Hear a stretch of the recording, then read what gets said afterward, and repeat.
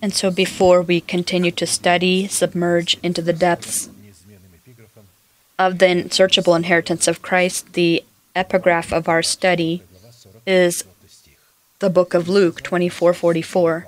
Then Jesus said to his disciples, "This is what I told you while I was still with you. Everything must be fulfilled that is written about me in the law of Moses, the prophets, and the Psalms."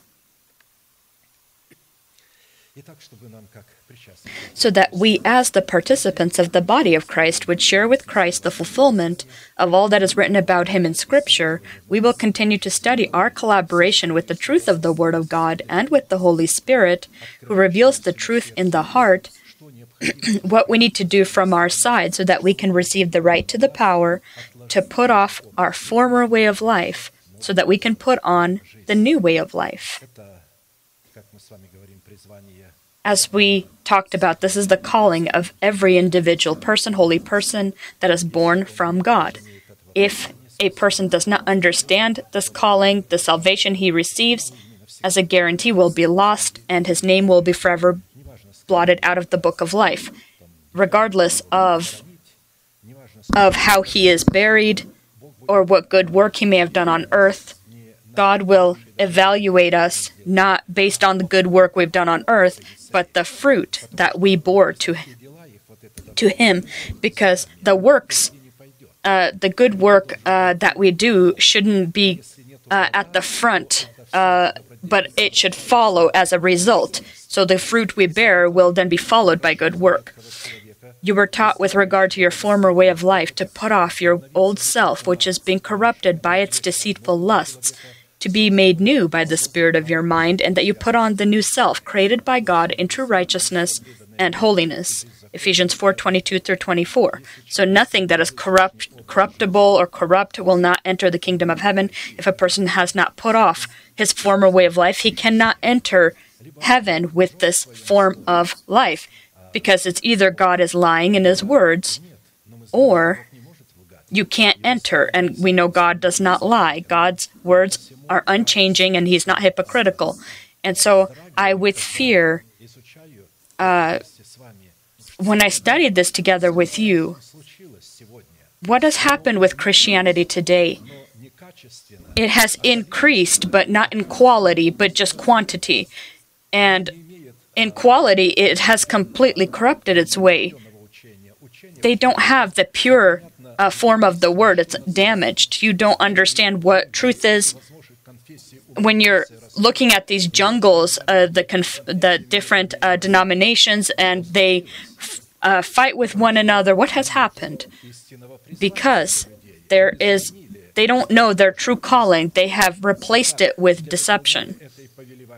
And so to fulfill this given commanding order, there are 3 destiny-impacting, commanding, and fundamental acts that we must do. This is put off our former way of life, renew your mind by the spirit of your mind, and that you clothe your body into a new way of life. Fulfilling these 3 destiny-impacting, commanding, and fundamental acts will determine whether we transform ourselves into vessels of mercy or vessels of wrath. Or more specifically, if our salvation will happen, that is given to us in the format of a seed, identifying the guarantee of our salvation. Or will we lose it and our names will be forever blotted out of the book of life? And so our names, that when we make a covenant with God, the covenant of blood, covenant of blood, covenant of salt, and covenant of peace with God in the baptism of water, Holy Spirit, and fire will be forever blotted out of the book of life. Why are they blotted out of the book of life? Because although we have made this covenant with God, we have not grown it from the seed into the fruit. And since the process of investment or the turnover process is connected to temporary suffering, where we in the death of the Lord Jesus are called to die for our nation, the house of our Father, and for our life in the flesh, we need to remember that current temporary suffering is nothing in comparison to the glory that will be opened up in our body when the stronghold of life will be erected in it. For I consider, Apostle Paul writes, that the sufferings of this present time are not worthy to be compared with the glory which shall be revealed in us. He means when our bodies will be changed into incorrupt bodies. For the earnest expectation of the creation eagerly waits for the revealing of the Son of God. When our bodies put on immortality, for the creation, the angels of God in this case, these are those who serve the mortal body, was subjected to futility, not willingly, but because of him who subjected it in hope, because the creation itself also will be delivered from the bondage of corruption into the glorious liberty of the children of God. For we know that the whole creation groans and labors. We're talking about the angels of God, the creation, groans and labors with birth pangs together until now. Not only that, but we also, who have the first fruits of the Spirit, who have the elementary teaching. It's rare that they have the first fruits of the Spirit in this case. The first fruits of the Spirit is to receive the Holy Spirit as the Lord and Master of your life. And for this to happen, you need to bring in the fullness of the undamaged Word into your heart. And to do this, to be able to bring the fullness, you need to clean your heart from a dirty conscience, and you need to die for your nation, the house of your father, and your corrupt way of life. And so creation groans and labors, and we together also with them groan and labor with birth pangs.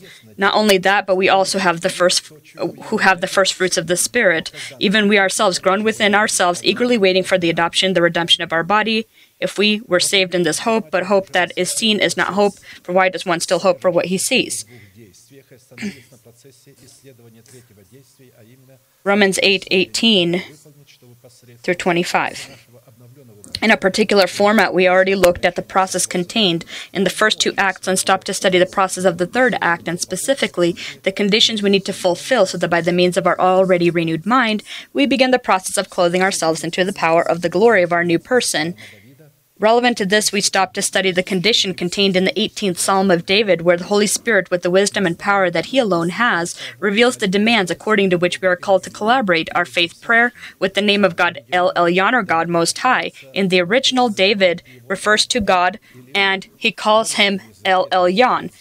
In our language, it's Most High. The essence of this condition consists in this, that in the circumstances of our hardship, when we are putting off the old man, we can call upon the Most High as to our God and confess the faith of our hearts, saying who God is to us in Jesus Christ, what God has done for us in Jesus Christ, who we are to God in Jesus Christ, and also what conditions do we need to fulfill to inherit all that God has done for us in Jesus Christ. We've noted that the given allegory is one of the most powerful and all-capturing examples demonstrating the collaboration of our renewed mind as King David with the name of God Most High and their violent conflict with our carnal mind in the form of King Saul and with governing sin as our old person with his deeds. And so in other words, we have three kings anointed by God who live within our body that all want control of our body. And there is a violent battle going on between these three kings, amongst these three kings for our body, and the field of battle is our heart. And that by the means of collaborating our faith with the faith of God, consisting of obtaining information, and this is information of the Word and not feelings. And so if we have inclined our ear to hear the Word, then we will hear. And so God's faith consists in telling us who God is to us in Jesus Christ, what God has done for us in Jesus Christ, who we are to God in Jesus Christ, and what we need to do so that we can inherit all that God has done for us in Jesus Christ, or what He's prepared for us in Jesus Christ. God can then receive the proper foundation that He needs to join the battle for our earthly body so that He can shame the governing within our body sin, which is the old person with his deeds, by the crushing power of His redemption, and with noise forever thrust him out into hell. In its character, the first Psalm of David contains three parts where we see demonstrated an example of the character of our legitimate prayer, which belongs to kings priests, and prophets. First part identifies the state of the heart of David as a warrior in prayer, which is the required basis for the legitimate status of his prayer, belonging to kings, priests, and prophets. The kind of heart you have is the kind of prayer you will have. What is put into your heart is what will be coming out of your heart. If it's evil, evil will be coming from your heart. If good, good will be coming from your heart.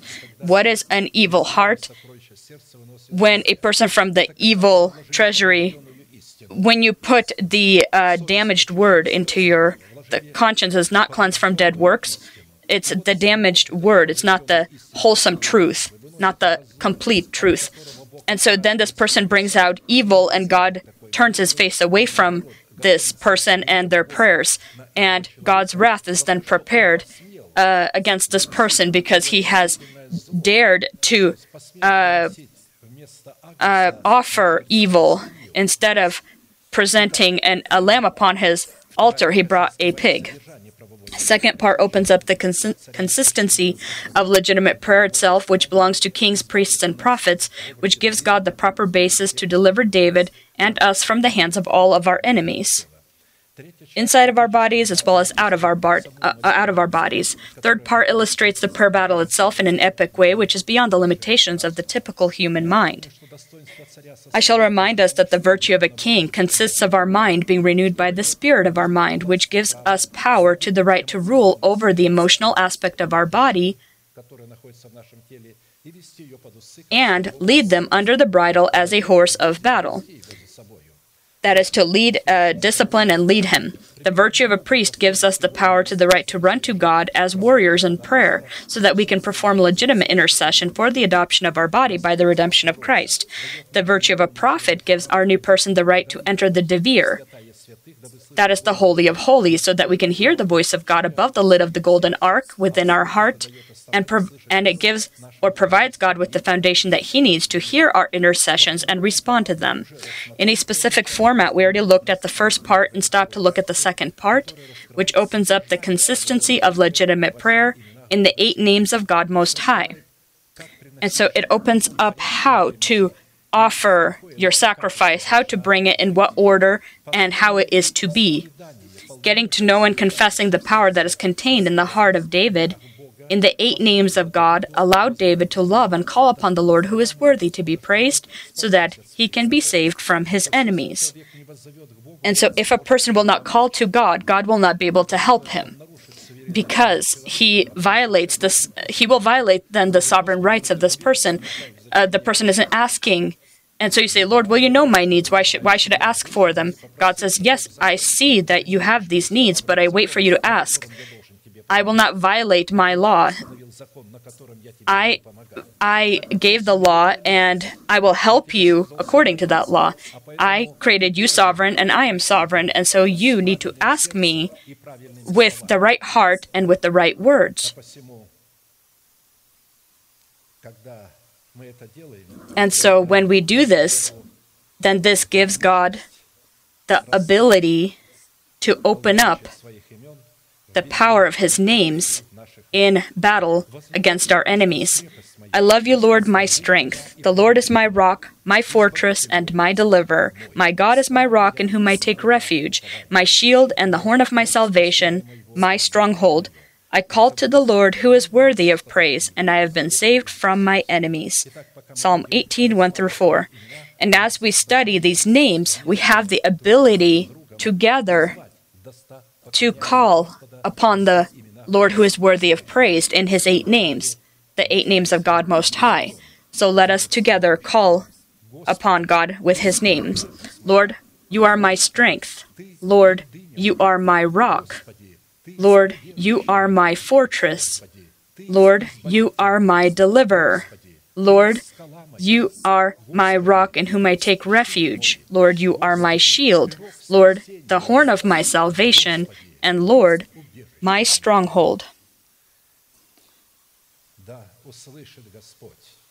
May the Lord hear, and may he make himself known in these 8 names in each one of us, and may he clothe your and my bodies into the power of these 8 names. in a specific format as much as the Lord has allowed. And according to the measure of our faith, we already studied our inherited lot. We learn about God according to the measure of our faith. That does not depend on God, that depends on our dedication. We have been studying our inherited lot in Christ Jesus in the power of 5 names of God. We have already studied strength, rock, fortress, deliverer, and living rock.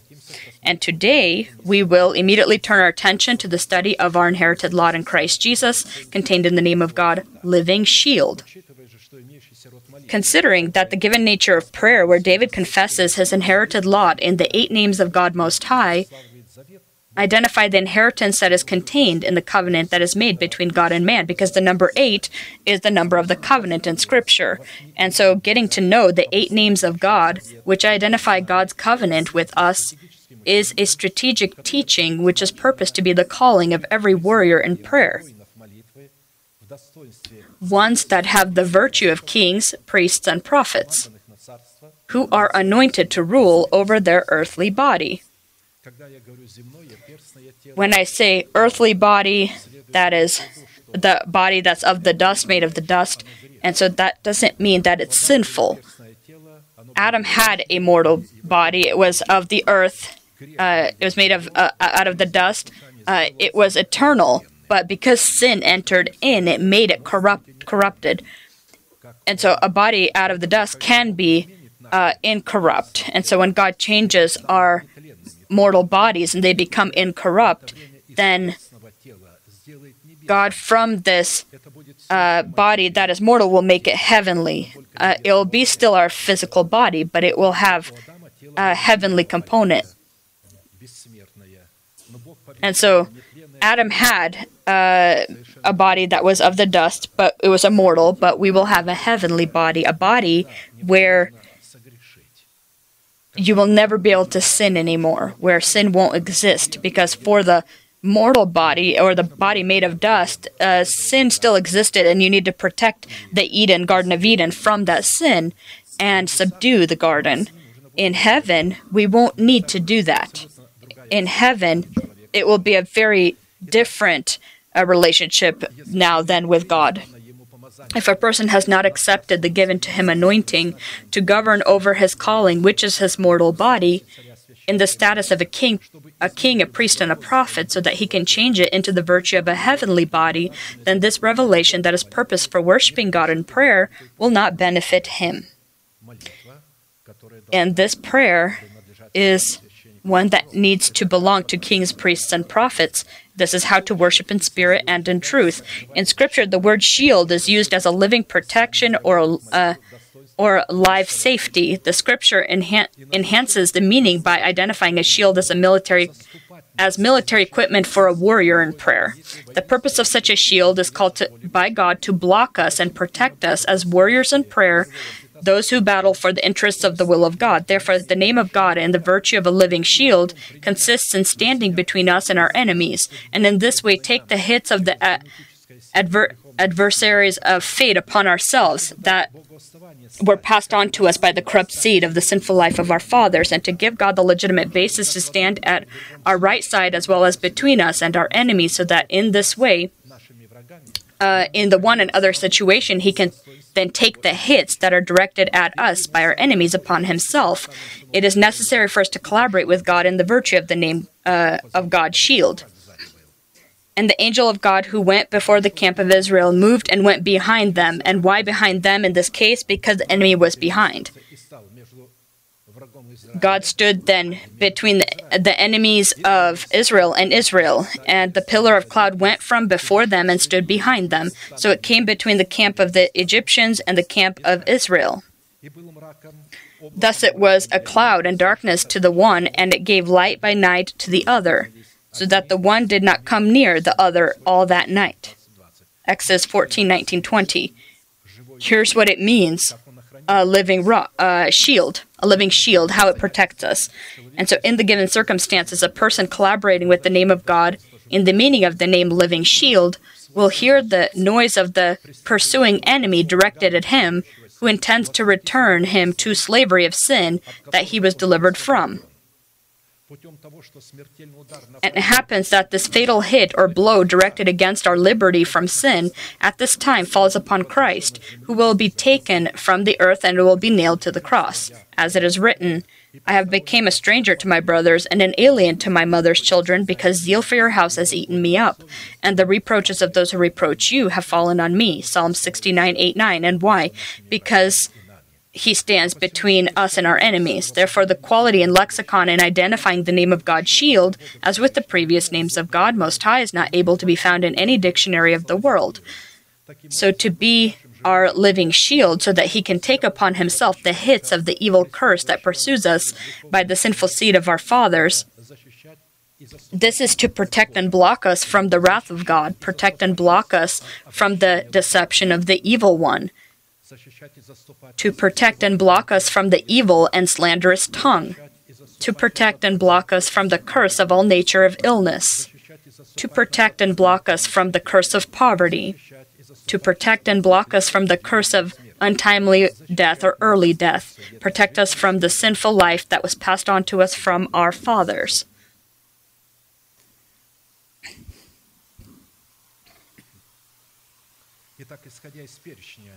Looking at the list containing such intervention and such a protection from all nature of existing enemy, the Holy Spirit, in the given prayer psalm of David, in the meaning of the name of God, shield, has concealed the inherited lot of the Son of God, in whom and by whom every person collaborating their faith with the faith of God in the name of God, shield, is called to not only be protected from their enemies, but also to receive the victorious ability to keep and increase the profit that is received from the invested silver of salvation that he has turned to profit in the death of the Lord Jesus, which consists in adopting our body by the redemption of Christ, and is a component of the promise of imperishable food. Considering such a necessary tandem, or such a union of God with man, it is vitally important for us to determine the role of God and the role of man in each aspect of our essence.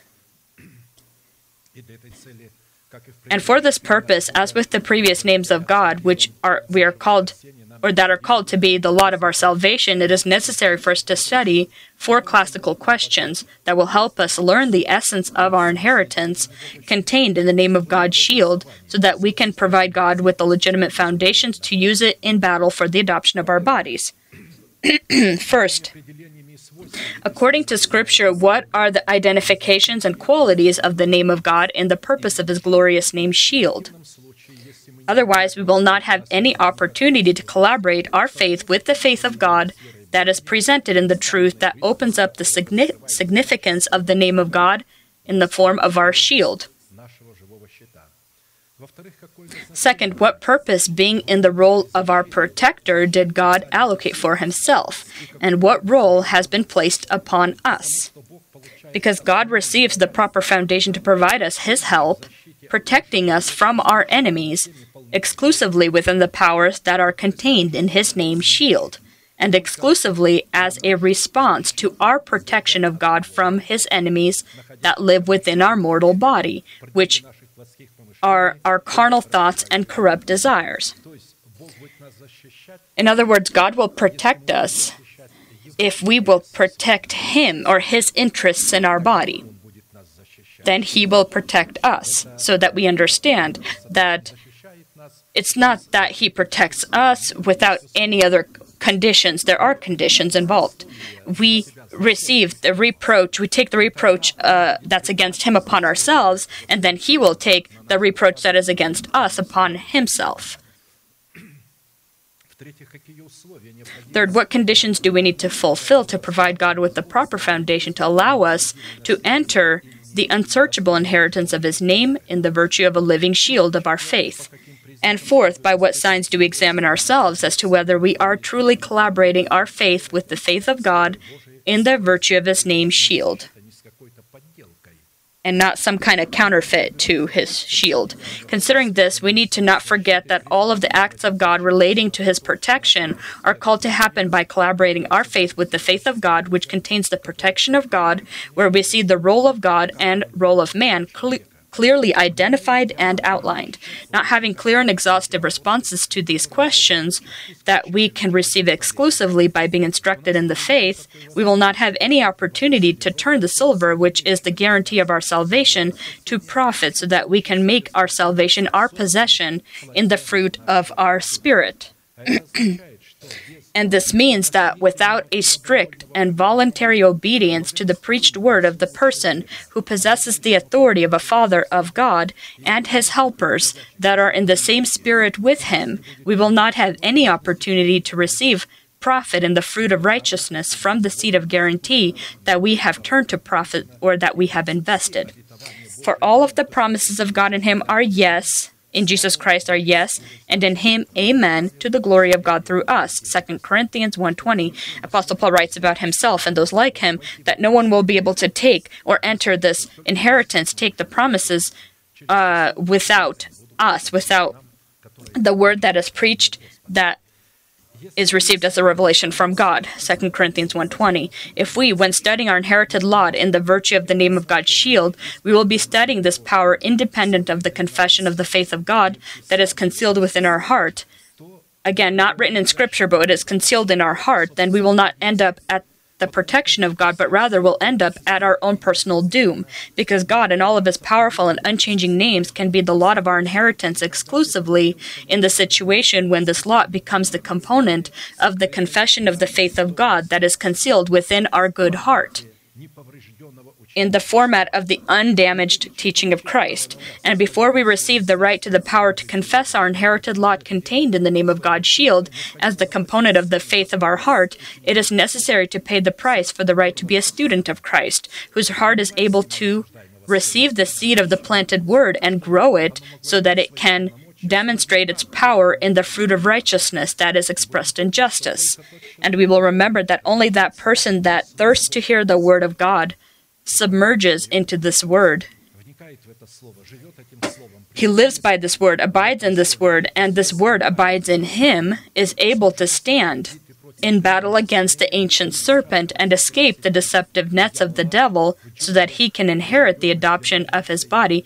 And the nets of the devil are the jungles of all of these denominations so that he can inherit the adoption of his body by the redemption of Christ. When they say, what? God is only in your church? We can say, yes, he definitely is here. I can't say if he's in others. I can't judge if they're not there, if he is or isn't there. If the teaching of Christ is there, yes, he's there. But if the teaching of Christ, the true teaching that's in Scripture, they have their God, they have their Christ.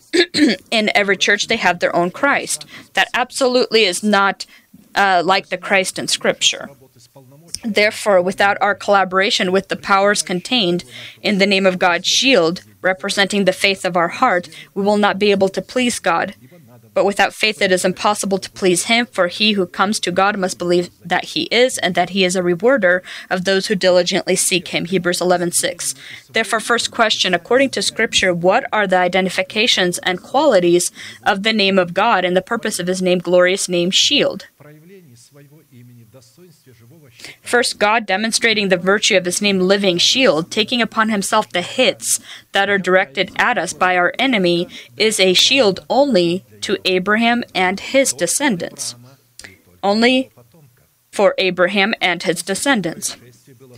Genesis 15:1. After these things, the word of the Lord came to Abram in a vision, saying, Do not be afraid, Abram. I am your shield, your exceedingly great reward. Genesis 15:1. This is a very important thing. It's noteworthy that only after specific incidences did God open himself up to Abraham in his virtue as a living shield. He fulfilled conditions so that God can become his living shield. From this we can conclude that for God to become our living shield from the 7 above-mentioned enemies that came about because of the sinful fall of Adam, and from whose seed came all mankind, which is why all of us together have inherited the program of sin from him. Therefore, it is necessary for us to be partakers and descendants of Abraham, for whom God, because of specific reasons, first did not account the sin of Adam that Abraham was born in, and second, gave us the word of his reconciliation in Abraham, as it is written, Christ has redeemed us from the curse of the law, having become a curse for us. For it is written, "Curses everyone who hangs on a tree," that the blessing of Abraham might come. I am your shield, it's a blessing, might come upon the Gentiles in Christ Jesus, that we might receive the promise of the Spirit through faith. Galatians 3:13-14. And to establish and write the given truth in our heart as a foundation of our faith in our salvation, we will bring forth another place of Scripture. Therefore, if anyone is in Christ, he is a new creation. Old things have passed away. Behold, all things have become new. Now all things are of God, who has reconciled us to himself through Jesus Christ, and has given us the ministry of reconciliation. That is, that God was in Christ reconciled the world to himself, not the world of saved. In the original, so the world of his saved. Of those who are saved to himself, not imputing their trespasses to them, and has committed to us the word of reconciliation. Now then, we are ambassadors for Christ, as though God were pleading through us. From the name of Christ, we implore you, on Christ's behalf, be reconciled to God, for he made him who knew no sin to be sin for us, that we might become the righteousness of God in him. 2 Corinthians 5:17-21. And so looking at the given place to conclude that independent from the law of sin and death that has come about in the body of man and has received power because of the commandment that Adam broke, God accounted righteousness to Abraham. After these things, the word of the Lord came to Abram in a vision, saying, "Do not be afraid, Abram. I am your shield, your exceedingly great reward." What is the reward that he gives him? Abram said, "Lord God, what will you give me, seeing I go childless, and the heir of my house is Eliezer of Damascus?" Then Abram said, "Look, you have given me no offspring. Indeed, one born in my house is my heir." He knows that if he doesn't have an heir, he won't. And an heir means the fruit of the Spirit. And he wants to have this fruit of the Spirit to grow from the seed, the fruit of the Spirit. And he says, "You have not given me an heir. And the one in my house is the one that will inherit." And behold, the word of the Lord came to him, saying, "This one shall not be your heir, but one who will come from your own body shall be your heir." Then he brought him outside and said, "Look now toward heaven, and count the stars, if you are able to number them." And he said to him, "So shall your descendants be." This is how much promises you will have. And he believed in the Lord, and he accounted it to him for righteousness. Then he said to him, "I am the Lord who brought you out of Ur of the Chaldeans and given you this land to inherit it." And he said, "Lord God, how shall I know that I will inherit it?" You see, he wants to know, how shall I know that I will inherit this land?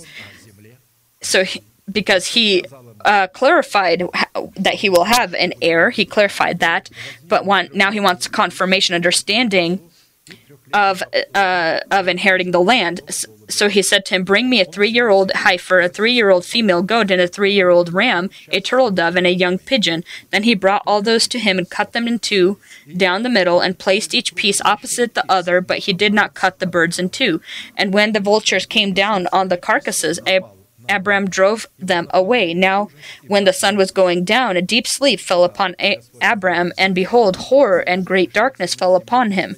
Then he said to Abram, "Know certainly that your descendants will be strangers in a land that is not theirs, and will serve them, and they will afflict them for 400 years. And also the nations whom they serve I will judge. Afterwards they shall come out with great possessions. Now as for you, you shall go to your fathers in peace, and you shall be buried at a good old age. But in the 4th generation they shall return here, for the iniquity of the Amorites is not yet complete." And it came to pass, when the sun went down, and it was dark, that, behold, there appeared a smoky oven and a burning torch that passed between the pieces. On the same day the Lord made a covenant with Abram, saying, "To your descendants I have given this land, from the river of Egypt to the great river, the river Euphrates." And so he continued to live as a stranger on the land, and he died, but he said, "Your descendants will possess this land, and you will possess it within your descendants." Genesis 15:1-18. Firstly, to be a descendant of Abraham and in this way receive power to the right to collaborate with the name of God in the virtue of a shield, it is necessary for us to be born again by accepting Jesus Christ as our Lord and Savior. As it is written, Christ has redeemed us from the curse of the law, having become a curse for us, for it is written, cursed is everyone who hangs on a tree, that the blessing of Abraham might come upon the Gentiles in Christ Jesus, that we might receive the promise of the Spirit through faith. Galatians 3:13-14. The result of the fact that we truly have received Jesus Christ as our Lord and our Savior will be the knowledge that in Jesus Christ God does not account to us the sin that we inherited or that we have committed ourselves, and He justifies us. This is upon the condition that we have placed ourselves into Jesus Christ, and we are partakers of the good wife who possesses the virtue of the narrow gate.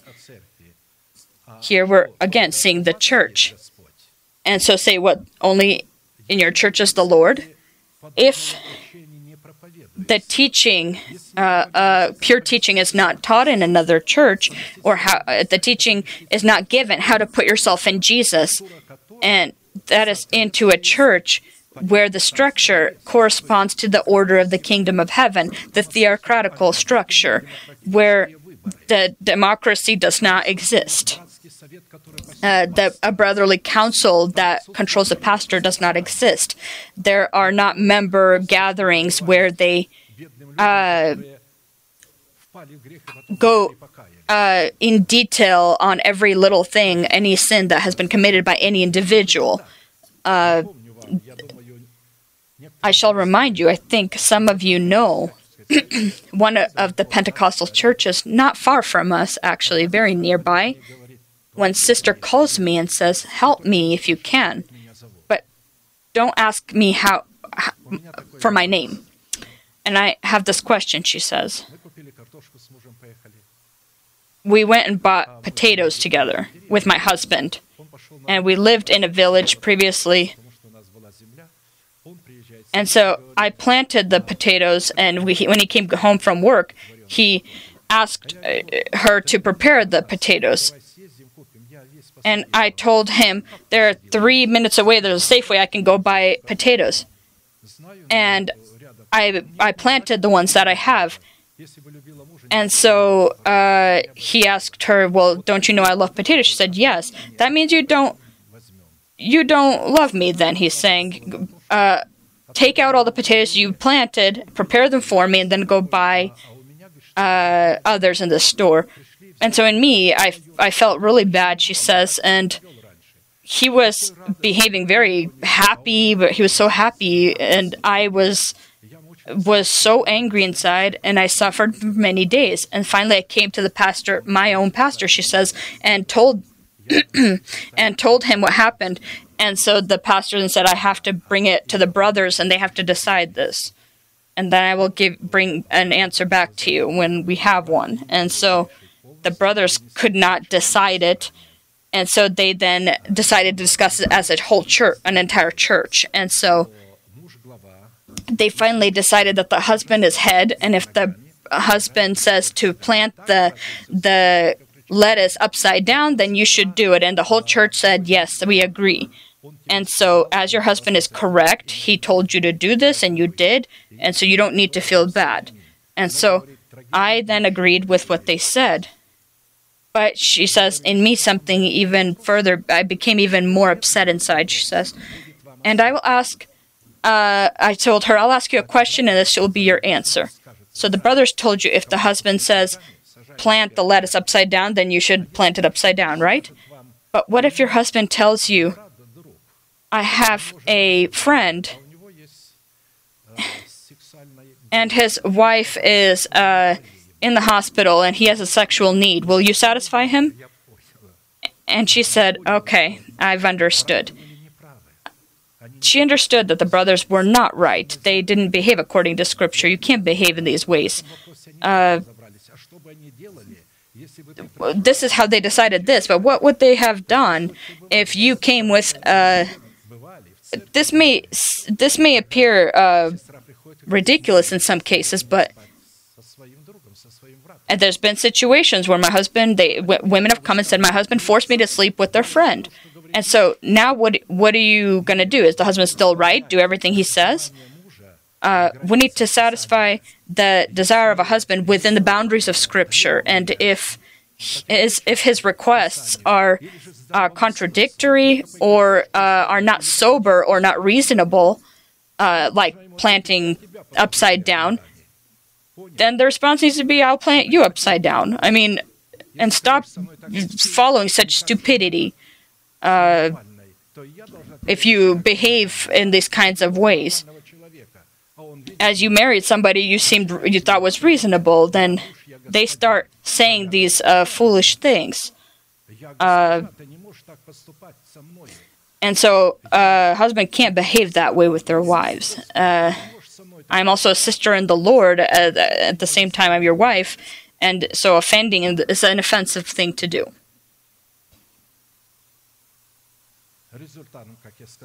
And so the result that we have received Jesus Christ is that we will be placed into Christ, where they won't be saying such ridiculous things. If they do say such ridiculous things, then this is not a sober form of teaching in this church, and this is not a good wife. It's not a virtuous wife. It is not a narrow gate, and you can't place yourself into Christ in such a church, and God can't be a shield in such a church. He wants to be your shield, but in such a church, He cannot be your shield. He needs a church where His structure exists, His order exists. Blessed is the man to whom the Lord shall not impute sin. Does this blessedness then come upon the circumcised only, or upon the uncircumcised also? For we say that faith was accounted to Abraham for righteousness. How then was it accounted? While he was circumcised or uncircumcised? Not while circumcised, but while uncircumcised. And he received the sign of circumcision, a seal of the righteousness of the faith which he had while still uncircumcised, that he might be the father of all those who believe, though they are uncircumcised, that righteousness might be imputed to them also. And so the father of circumcision to those who not only are of the circumcision, but who also walk in the steps of the faith which our father Abraham has while still uncircumcised. For the promise that he would be the heir of the world was not to Abraham or to his seed through the law, but through the righteousness of faith. Romans 4:8-13. And so if one who is circumcised does not follow the ways of Abraham, they still lose their sonhood. They violate, and they are still going to be considered as children of the devil, not children of God. Secondly, God can become, when we're talking about circumcision, it's not done because of the circumcision of the flesh, but righteousness of faith in this case. Secondly, God can become our living shield only after specific incidences that had occurred with Abraham, and that will also occur in the present and in the future of each of his descendants by faith, consisting of obedience to the word of God and proclaiming the not-existent stronghold of incorruption in our body as existent. And the moment of this time happens when we forget our nation, the house of our Father, and the life energy of our soul. Now the Lord had said to Abram, "Get out of your country, from your father, or from your family, and from your father's house, to a land that I will show you. And I will make you a great nation, and I will bless you, and make your name great, and you shall be a blessing. I will bless those who bless you, and I will curse him who curses you. And in you all the families of the earth shall be blessed." Genesis 12:1-3. Here he promises that he will be his shield. He doesn't yet say, "I am your shield." But when you do these things, when you leave your nation, when you leave the house of your father, and when you come here, and here you'll leave your life, then will I be able to be your shield. The condition that will give us the ability to forget our nation, the house of our father, and our corrupt desires of our soul, that are inherited by the genetic line from the sinful seed of our fathers in the flesh, that are presented in many places of Scripture, and here is one of them. "Listen, O daughter, consider and incline your ear. Forget your own people also, and your father's house." Psalm 45:10. This place of Scripture that gives God the legitimate foundation to be our living shield, taking upon himself the hit that is directed against us by our enemies that live within our bodies as well as out of our bodies, we see 4 requirements in 4 commanding verbs. We see hear what God says, look at what God is doing, incline your ear to the word of God, and forget your nation and the house of your father. These 4 actions give us the legitimate grounds to take the responsibility of protecting our calling upon ourselves, which consists of inheriting the promised land, where we understand our role for the adoption of our body by the redemption of Christ. Therefore, what incidences took place in Abraham's life, after which God opened to him himself in the form of a living shield? The thing is that as soon as the feet of Abraham landed on the promised to him land, which we need to perceive as our body, God placed the responsibility of protecting the boundaries of the promised land upon Abraham, which symbolized the body of Abraham. After Abraham separated from Lot, the 4 Babylonian kings, being led by the king of Kedorlaomer, went to war on the land of Canaan against 5 of the Canaanite kings to restore their dominance over them, as they rebelled against Kedorlaomer, the king of Babylon, and refused to pay their tribute. Kedorlaomer, being the victor in this battle, took all their possessions and all of their people as slaves, including Lot, Abraham's nephew. The name Kedorlaomer means the servant of the Elam god Lokamer. For 12 years, the 5 Canaanite kings, whose kingdoms were to the south of the Dead Sea, paid their tribute to Kedorlaomer, the king of Babylon. But once Abraham arrived in Canaan, they fell away from him and stopped paying their tribute. This very fact prompted the Babylonian king Kedorlaomer and with the other smaller Babylonian kings to confront these 5 kings of Canaan to be able to take dominance and control over them, and he was successful in that. And so this happened after God said, I am your shield. Genesis 14:14 through 20. When Abram heard that his brother was taken captive, he armed his 318 trained servants who were born in his own house and went in pursuit as far as Dan. He divided his forces against them by night, and he and his servants attacked them and pursued them as far as Hobah, which is north of Damascus. So he brought back all the goods, and also brought back his brother Lot and his goods, as well as the women and the people. And the king of Sodom went out to meet him at the valley of Shivah, that is the king's valley, after his return from the defeat of Kedorlaomer and the kings who were with him. Then Melchizedek, king of Salem, brought out bread and wine. He was the priest of God Most High. And he blessed him and said, Blessed be Abram of God Most High, possessor of heaven and earth, and blessed be God Most High, who has delivered your enemies into your hands. And he gave him a tithe of all. Abraham represents in our body the new person that has grown into full measure of growth in Christ, who has received upon himself the responsibility to save his soul and destroy the stronghold of death in his body and replace it with the stronghold of life. The 4 Babylonian kings, they represent the reasonable abilities of our soul that desire control of our body. That's the north, south, east, and west. At the same time, the 5 Canaanite kings represent our emotional aspect of our soul. These are the 5 senses. And so to place in our own dependence the aspect of our reasonable abilities, our new person in this battle,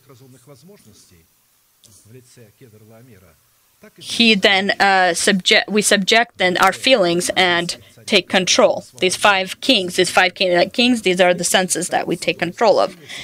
And so meeting with the king of Sodom, and he also met with Melchizedek. He separated his 10%, his tithe, to him and gave it to him. And he did this to demonstrate before God Most High that he himself is a tithe of God. And he proved this. He proved this very thing. And so the symbol of Melchizedek is a symbol of Christ as our king and as our high priest that lives within our body, that to whom Abraham brought his tithe from everything he had, what was best. The symbol of the valley where Abraham brought his tithe from the best of his possessions, he brought it to the king of Salem. This is the Church of Christ. And so this valley is the Church of Christ from all nations and all people. I am the rose of Sharon and the lily of the valleys. Like a lily among thorns, so is my love among the daughters. Songs of Solomon 2:1-2. Specifically here, the royal valley, Abraham, by the word of Christ, saw the day of the Lord. This is the chosen by God remnant from every nation, tribe, and tongue. And he saw this and rejoiced. Looking at this royal valley and Melchizedek, the priest of God Most High, we see in this valley the image of the seed of the woman, the image of the Church of Christ, the image of the change of the priesthood of Aaron that didn't yet exist but will be later, as during Abraham that this didn't yet happen, the image of the change of the law of Moses, the image of the meaning of tithes, the image of the meaning of the name of God's shield, and the image of the adoption of our body by the redemption of Christ. Here's what it says in Hebrews about this, an incredible place and have a lot of meaning. Hebrews, it's the chapter 7, book of Hebrews. And so we're talking here about God standing between us and our enemies and being our living shield. Hebrews chapter 7, 1 and lower. For this Melchizedek, king of Salem, priest of the Most High God, who met Abraham returning from the slaughter of the kings and blessed him, to whom also Abraham gave a tenth part of all, first being translated king of righteousness, and then also king of Salem, meaning king of peace.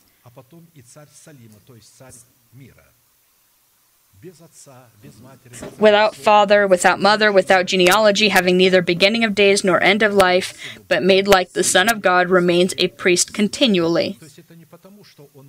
This wasn't because he didn't have a genealogy or a name. It just shows the king of Salem, the priest of the Most High God, and in Scripture, it doesn't state his actual name or his genealogy, but in all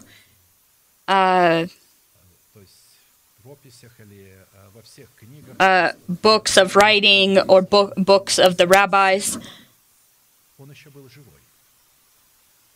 this was Shem. He was still alive. And so Abraham brought his patriarch Shem, Ham, and Japheth. Shem was still alive during this time, and he was in the land of Canaan. He built the city where he was king and priest. And to him Abraham brought the tithe. Now consider how great this man was, to whom even the patriarch Abraham gave a tenth of the spoils. And indeed those who are of the sons of Levi, who received the priesthood, have a commandment to receive tithe from the people according to the law, that is, from their brethren, though they have come from the loins of Abraham. But he whose genealogy is not derived from them received tithes from Abraham and blessed him who had the promises. Now beyond all contradiction, the lesser is blessed by the better. Here mortal men receive tithes, but there he receives them of whom it is witnessed that he lives.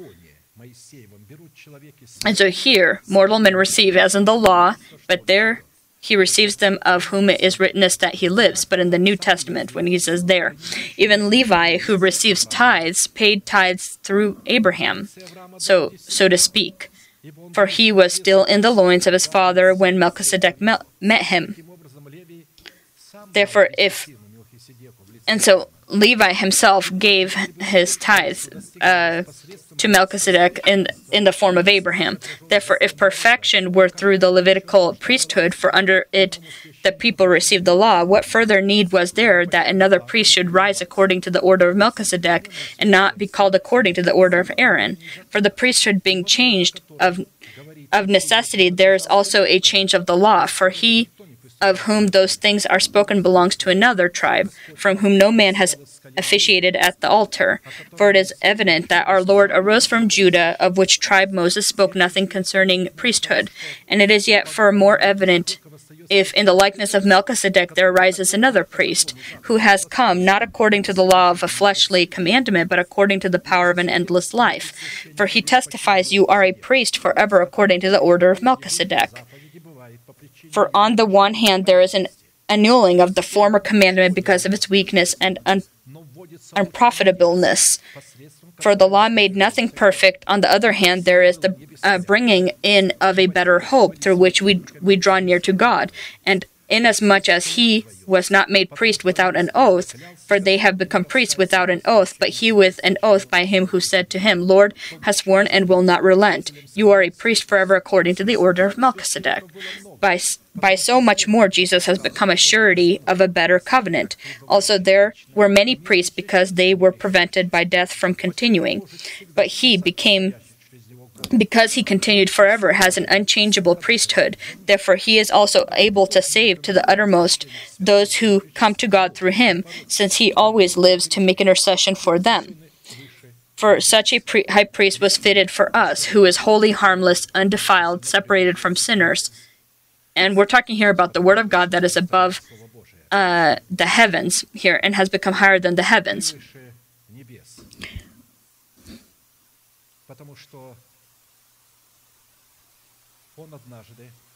Who does not need daily, as the high priests, to offer up sacrifices first for his own sins and then for the people's. For this he did once for all when he offered up himself. For the law appoints as high priests men who have weakness, but the word of the oath which came after the law appoints the Son who has been perfected forever. And so summing up this very question, we conclude that God revealing himself in his name as a living shield, one who takes upon himself the hits that are directed against us. God then reveals himself to Abraham and his descendants, and as those in the likeness of Abraham, his nation. And so when we receive the adoption of our body by the redemption of Christ, this is a promise, then God receives the legitimate foundation to be our shield. Because then what is he protecting us from if we are not desiring that land? Why will God defend or protect someone if all they want are gifts of the Holy Spirit, evangelism, and health? A good life in the flesh, God, there's no need for God to be a protector. He begins to become a protector when we carry responsibility for the land that we have entered. We've entered into the promised land that is our mortal body. And God, from the days of old, created man. He wanted it to be his house. And this is his main priority, his goal, his will. And so our calling is to make our body the temple of the Holy Spirit. We don't become the temple of the Holy Spirit just as like with the touch of a wand, a magical wand. This is not how you become the temple of the Holy Spirit.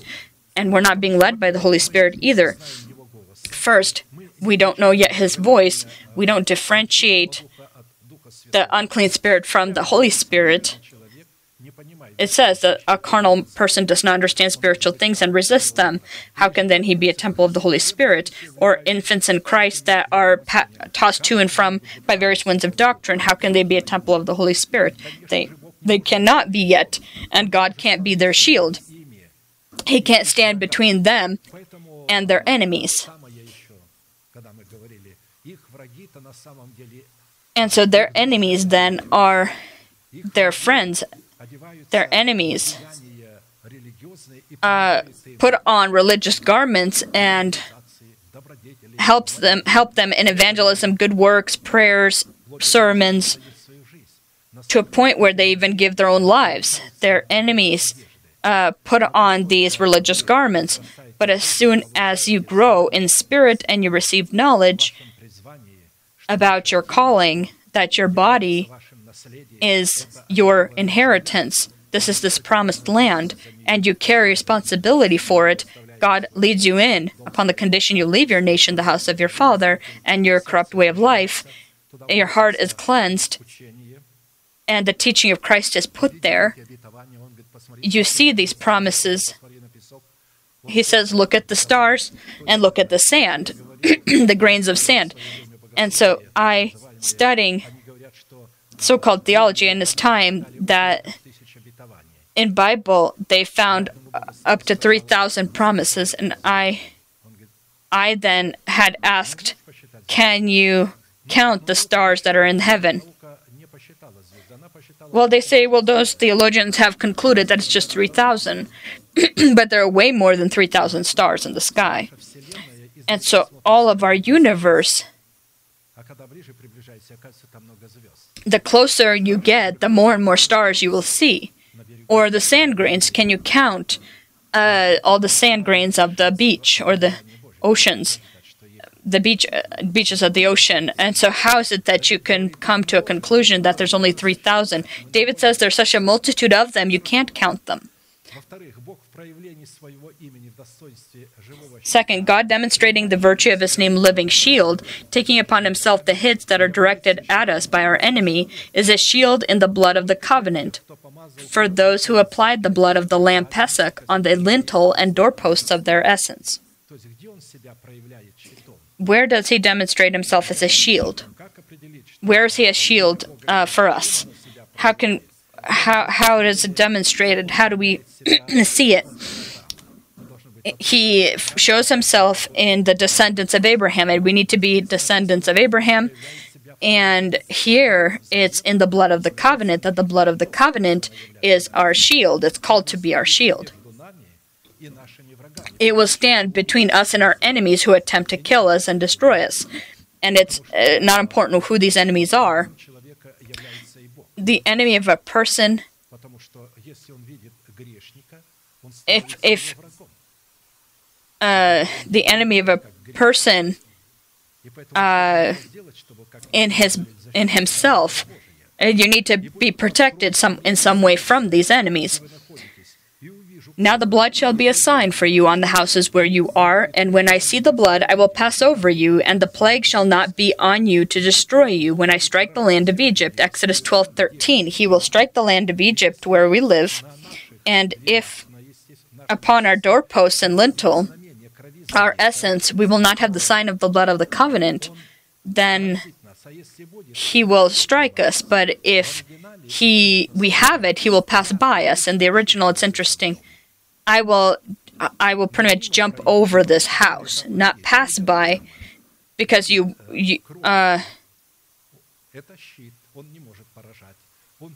goes straight, and so it's as if the angel of death, he just jumps over it and keeps going to the next. Symbolically, the power of the name of God, shield, presented in the blood of the covenant, are in the golden shields that were made by King Solomon, that he placed in the house that was made of cedar. And so David was not able to build the temple. He gathered the means, and he had a plan from God to build the temple, but it was Solomon that had built it. And if the Holy Spirit comes, Jesus says, you won't be able to do anything if the Holy Spirit doesn't come, and he will help you build yourself into a house of prayer. And King Solomon made 200 large shields of hammered gold. 600 shekels of hammered gold went into each shield. He also made 300 shields of hammered gold. 300 shekels of gold went into each shield. The king put them in the house of the forest of Lebanon. 2 Chronicles 9:15 through 16. And so before talking about them, when it's talking about hammered, that means it wasn't, it didn't have a mold or and so for God to become our shield, he needs to make us into this shield. We need to be the shield. Our lips, because God will protect us based on our confessions, and we know this. And so how can we become these golden shields, these that are hammered? And so who will be hammering us? And so Solomon can't do anything. anything if you don't agree. The Holy Spirit doesn't work independent of us. He gives the revelation and we work collaborating with Him. And so there will be signs of this hammer upon these shields. These aren't shiny and polished shields. These are hammered shields. They always have, you will see where the hammer hit these shields.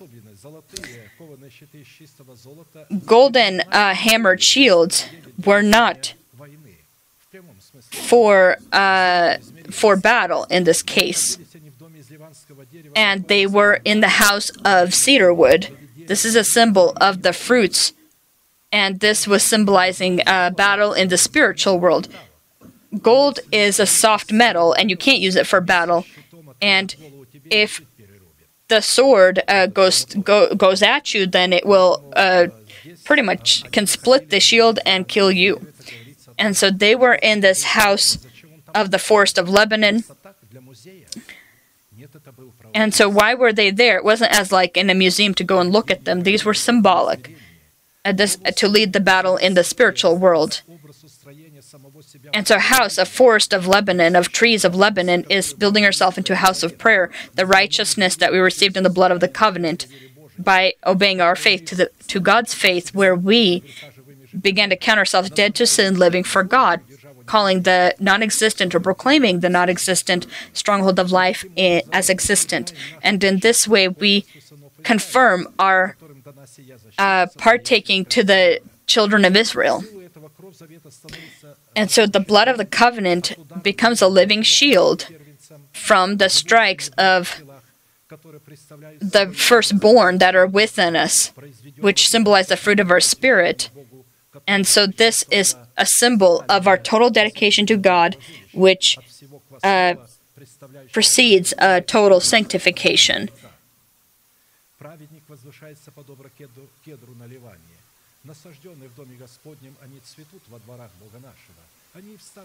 The righteous shall grow like a cedar in Lebanon. Those who are planted in the house of the Lord shall flourish in the courts of our God.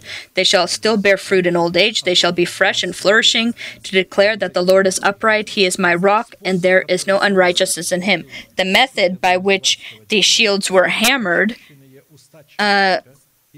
this is the cleansed mouth of a person that confesses God's faith that abides within our heart. That has cleansed our heart, that's cleansed from dead works.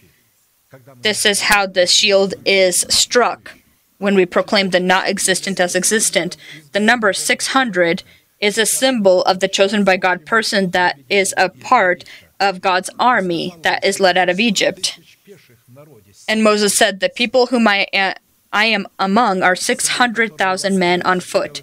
Yet you have said, I will give them meat that they may eat for a whole month. Shall flocks and herds be slaughtered for them to provide enough for them? Or shall all the fish of the sea be gathered together for them to provide enough for them?" And the Lord said to Moses, "Has the Lord's arm been shortened? Now you shall see whether what I say will happen to you or not." Numbers 11:21 through 23. I'm here noting not the story that we're reading, but specifically 600. It says 600,000 men, the 600 shields, large shields. Here it's referring to God makes these shields. These are our confessions. The first army of David that followed him and protected him when his carnal mind, as King Saul, rose against him, also were 600 men that represented in his body the symbol of a living shield. This is the death of the Son of God that takes the strikes upon himself that are supposed to be on us. Then David arose and went over with the 600 men who were with him to Achish the son of Maoch, king of Gath. So David dwelt with Achish at Gath, and he and his men, each man with his household, and David with his two wives, Ahinoam the Jezreelite and Abigail the Carmelitess, Nabal's widow. And it was told Saul that David had fled to Gath, so he sought him no more. When David, bearing fruits of the Spirit in the form of his son Solomon, he made these Solomon was his fruit, and we can say that it's David in the form of Solomon made these shields. These 200 large shields that were of gold, and each one was 600 shekels in weight. And so this is the symbol of the faith of God that abides in our heart, that gives God the proper grounds or foundation that he needs to, by the confessions of the faith of our heart, to demonstrate himself in our body. And King Solomon made 200 large shields of hammered gold. 600 shekels of hammered gold went into each shield. He also made 300 shields of hammered gold. 300 shekels of gold went into each shield. The king put them in the house of the forest of Lebanon. And so when the army of God that made up 600,000 people, these men, and there were also 600 chariots that the Pharaoh had, were also 600 chariots. All these numbers, they're not by accident. And so we also see the 200 shields that were each of 600 shekels in weight. This symbolizes the person that is built into a spiritual house. And so we then give God the proper foundation to use the power that's contained in his name as living shield to stomp upon these 600 chariots and be victorious. Exodus 14:5-8. Now it was told the king of Egypt that the people had fled, and the heart of Pharaoh and his servants was turned against the people, and they said, "Why have we done this, that we have let Israel go from serving us?" So he made ready his chariots and took his people with him. Also he took 600 choice chariots, and all the chariots of Egypt with captains over every one of them. And the Lord hardened the hearts of Pharaoh king of Egypt, and he pursued the children of Israel, and the children of Israel went out with boldness. Exodus 14:5-8. And so we see here again 600 shekels of silver in us. And in what way does this shield become pretty much, how does it take its place between us and our enemies? How does it protect us? By the confessions of the faith of our heart. When the camp of the Philistines rose against the Israelite nation, and it was led by Goliath, if you remember, he also had his armor, and we will also find this number 600 in this story as well. And God, because he was in the heart of David,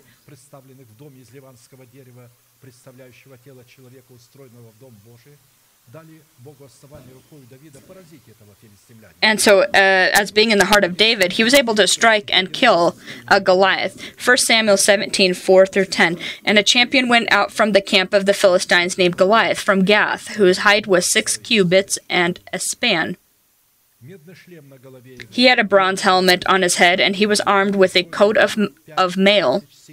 And the weight of the coat was 5,000 shekels of bronze, and he had bronze armors on his leg and bronze javelin between his shoulders. Now the staff of his spear was like a weaver's beam, and his iron spearhead weighed 600 shekels, and a shield bearer went before him. Then he stood and cried out to the armies of Israel, and said to them, "Why have you come out to line up for battle? Am I not a Philistine? And you the servants of Saul? Choose a man for yourselves and let him come down to me. If he is able to fight with me and kill me, then we will be your servants." Pretty much, we don't even need to have this war one-on-one. But if I prevail against him and kill him, then you shall be our servants and serve us. And the Philistine said, "I defy the armies of Israel this day. Give me a man that we may fight together." We know that the birth of Methuselah that allowed Enoch to walk before God 300 years. This 300 is the symbol of 300 shields. These 300 golden shields. And so there was battle for the body, and this is now a fight, as we can see, for rapture. This 300, each one was of 300 in number. And so this is the in this case, Enoch allowed the stronghold of life to be erected in his body, which is why Enoch was taken to heaven and never died. And so Enoch walked before God, and that is because he had these 300 hammered shields in his heart, which represents righteousness that is obtained by faith. And we see this in the heart of Noah as well, which allowed him to be safe from the flood that came.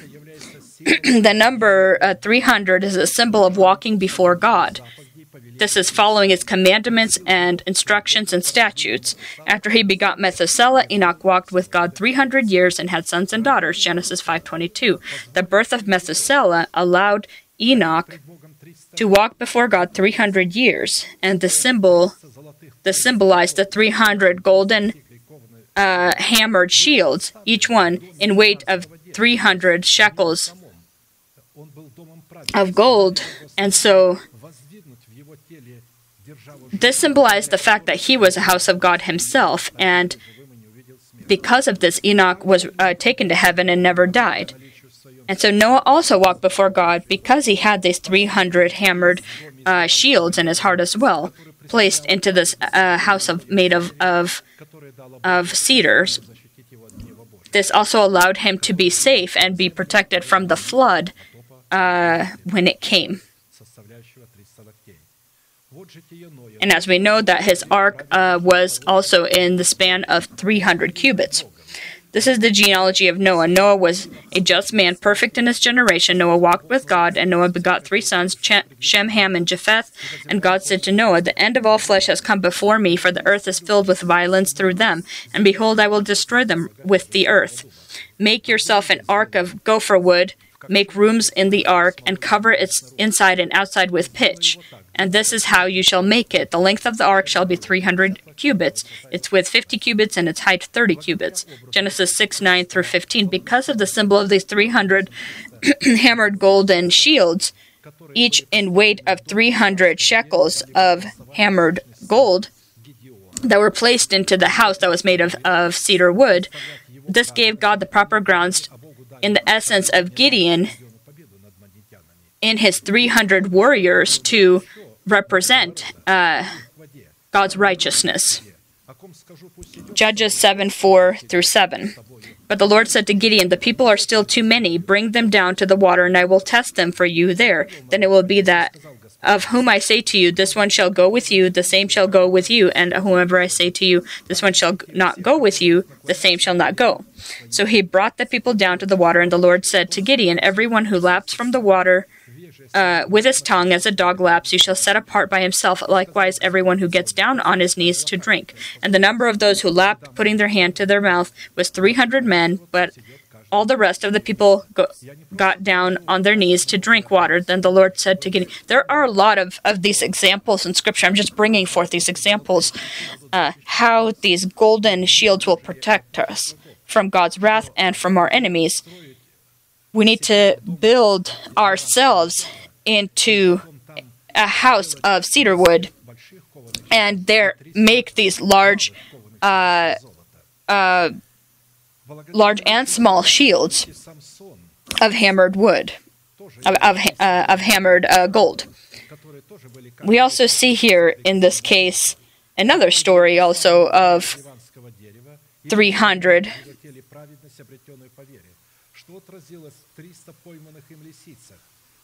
And this was in the story of Samson, where he had caught 300 foxes, and he put torches between their tails and released them into the fields. And God was able to deliver him from the teaching of the false prophets. O Israel, your prophets are like foxes in the desert. You have not gone up into the gaps to build a wall for the house of Israel to stand in battle on the day of the Lord. Ezekiel 13:4-5.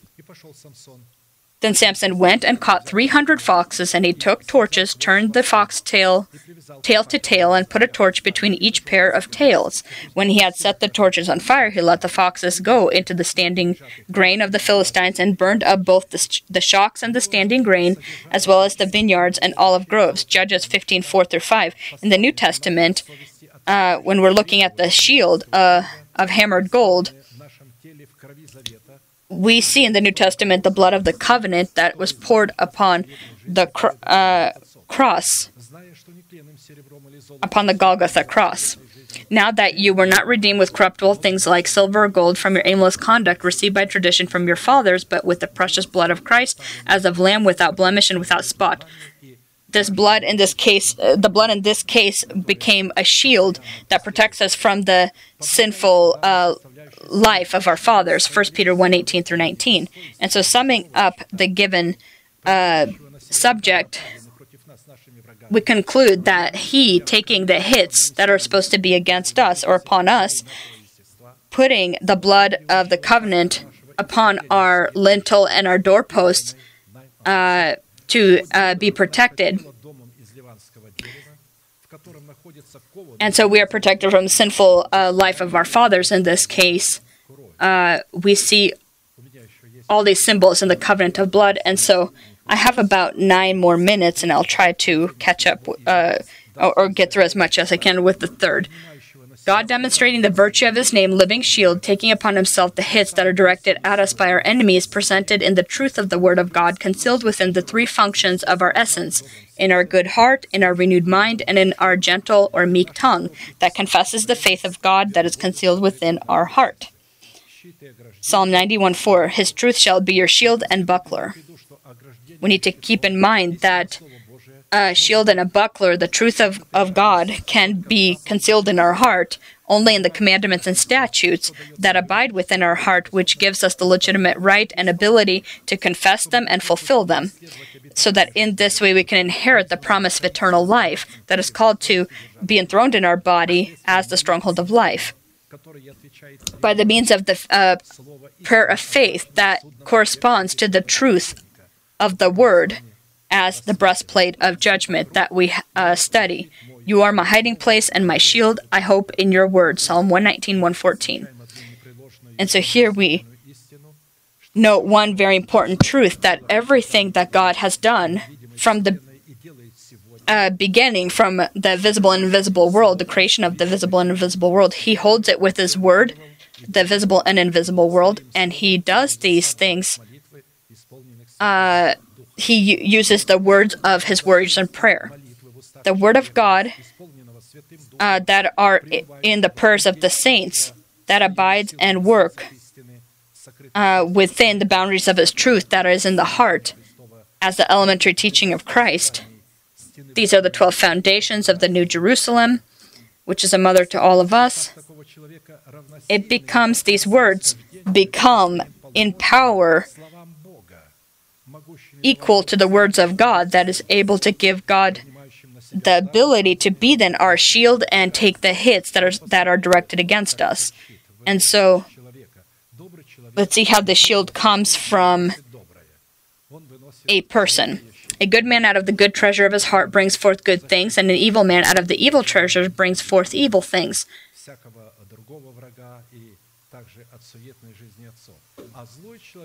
But I say to you that for every idle word men may speak, they will give account of it in the day of judgment. For by your words you will be justified, and by your words you will be condemned. And so this is talking about words, and for every idle word men may speak, they will give account of it in the day of judgment. For by your words you will be justified, by your words you will be condemned.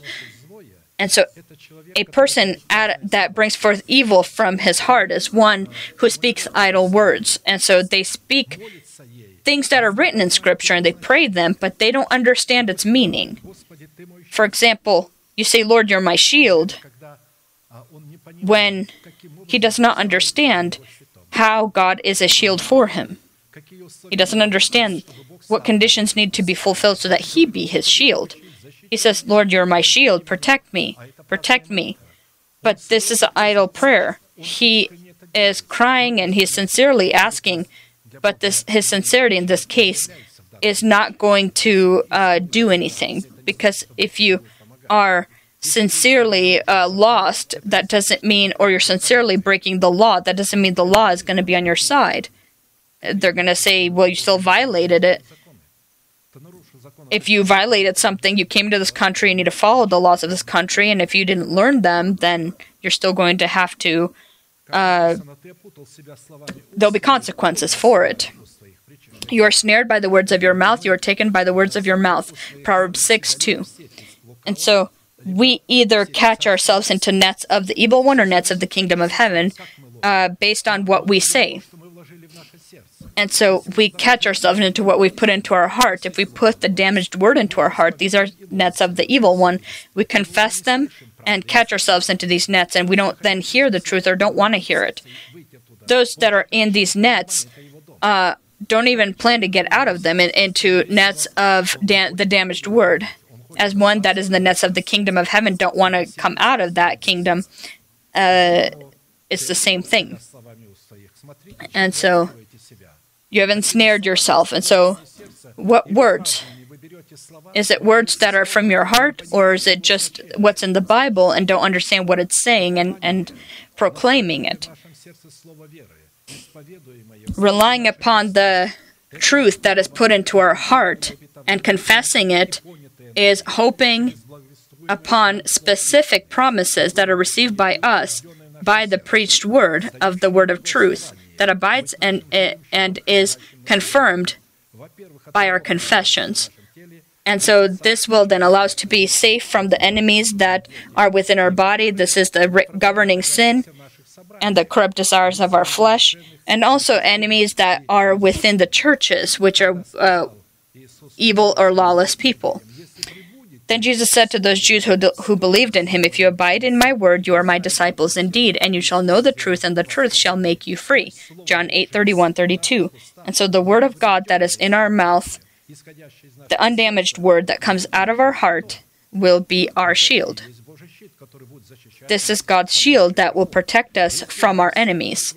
If we, because of our ignorance and our hard heart, if we are not knowing or refuse to know the good, which is the elementary teaching of Christ, the 12 foundations of Jerusalem, which is a mother to all of us, then this means that we did not give God the legitimate grounds or foundation to reveal himself within our body as a living shield, so that he could take upon himself the hits that are from the enemies that are inside of us and also in our church. And the absence of the truth in our heart, which is the elementary teaching of Christ, and the 12 foundations of the New Jerusalem, that is a mother to all of us, makes us enemies. If there's an absence, then it makes us enemies of God and enemies of his delegated ones.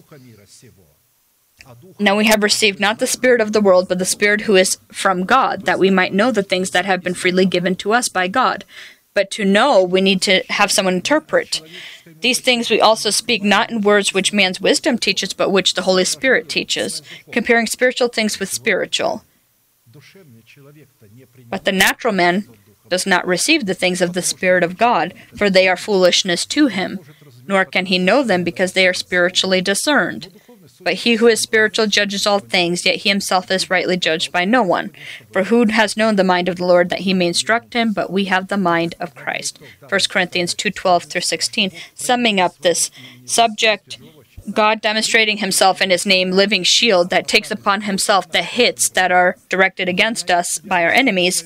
He demonstrates himself in the truth of his word, the undamaged word that is concealed in our heart, in our renewed mind, and our words that confess the faith of our heart, which is the elementary teaching of Christ, which gives the Holy Spirit the right foundation he needs to reveal the truth of the teaching of Christ that is concealed in our heart, and it becomes in our mouth then God's golden shield.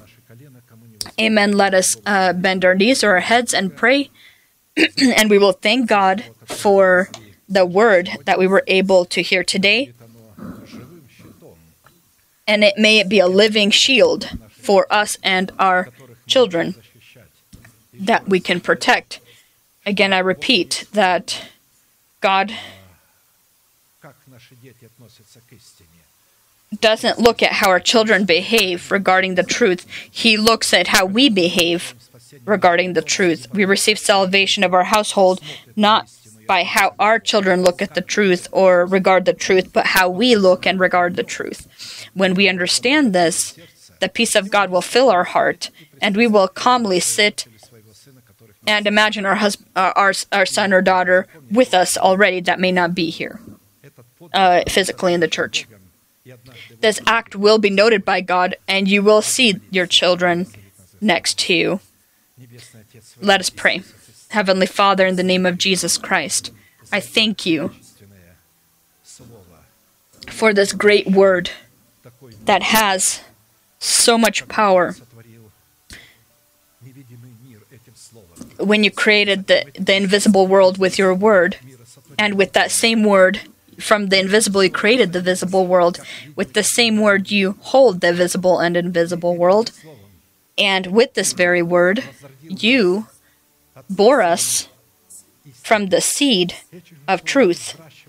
And with this word you grow us, and you give us the ability to build ourselves into a house of God, into a house of cedar wood, and to place there 200 large shields and 300 small shields that are hammered, so that the 300 can help us in battle for our bodies, and the 200 and 300 will help us to erect the stronghold of immortality in us. That will be a guarantee of our rapture. May your nation be blessed, and the word that we heard today, may it find its response in our heart, and may it be imprinted upon our hearts, and may it grow into a house of cedar wood with these golden shields. We worship before you, our great God, Son, and Holy Spirit. Amen. Our Father in heaven, hallowed be your name. Your kingdom come. Your will be done on earth as it is in heaven. Give us this day our daily bread, and forgive us our debts as we forgive our debtors. And do not lead us into temptation, but deliver us from the evil one. For yours is the kingdom, and the power, and the glory, forever. Amen. And now let us proclaim our unchanging manifestation. Now to him who is able to keep you from stumbling, and to present you faultless before the presence of his glory with exceeding joy, to God our Savior, who alone is wise, be glory and majesty, dominion and power, both now and forever. Amen.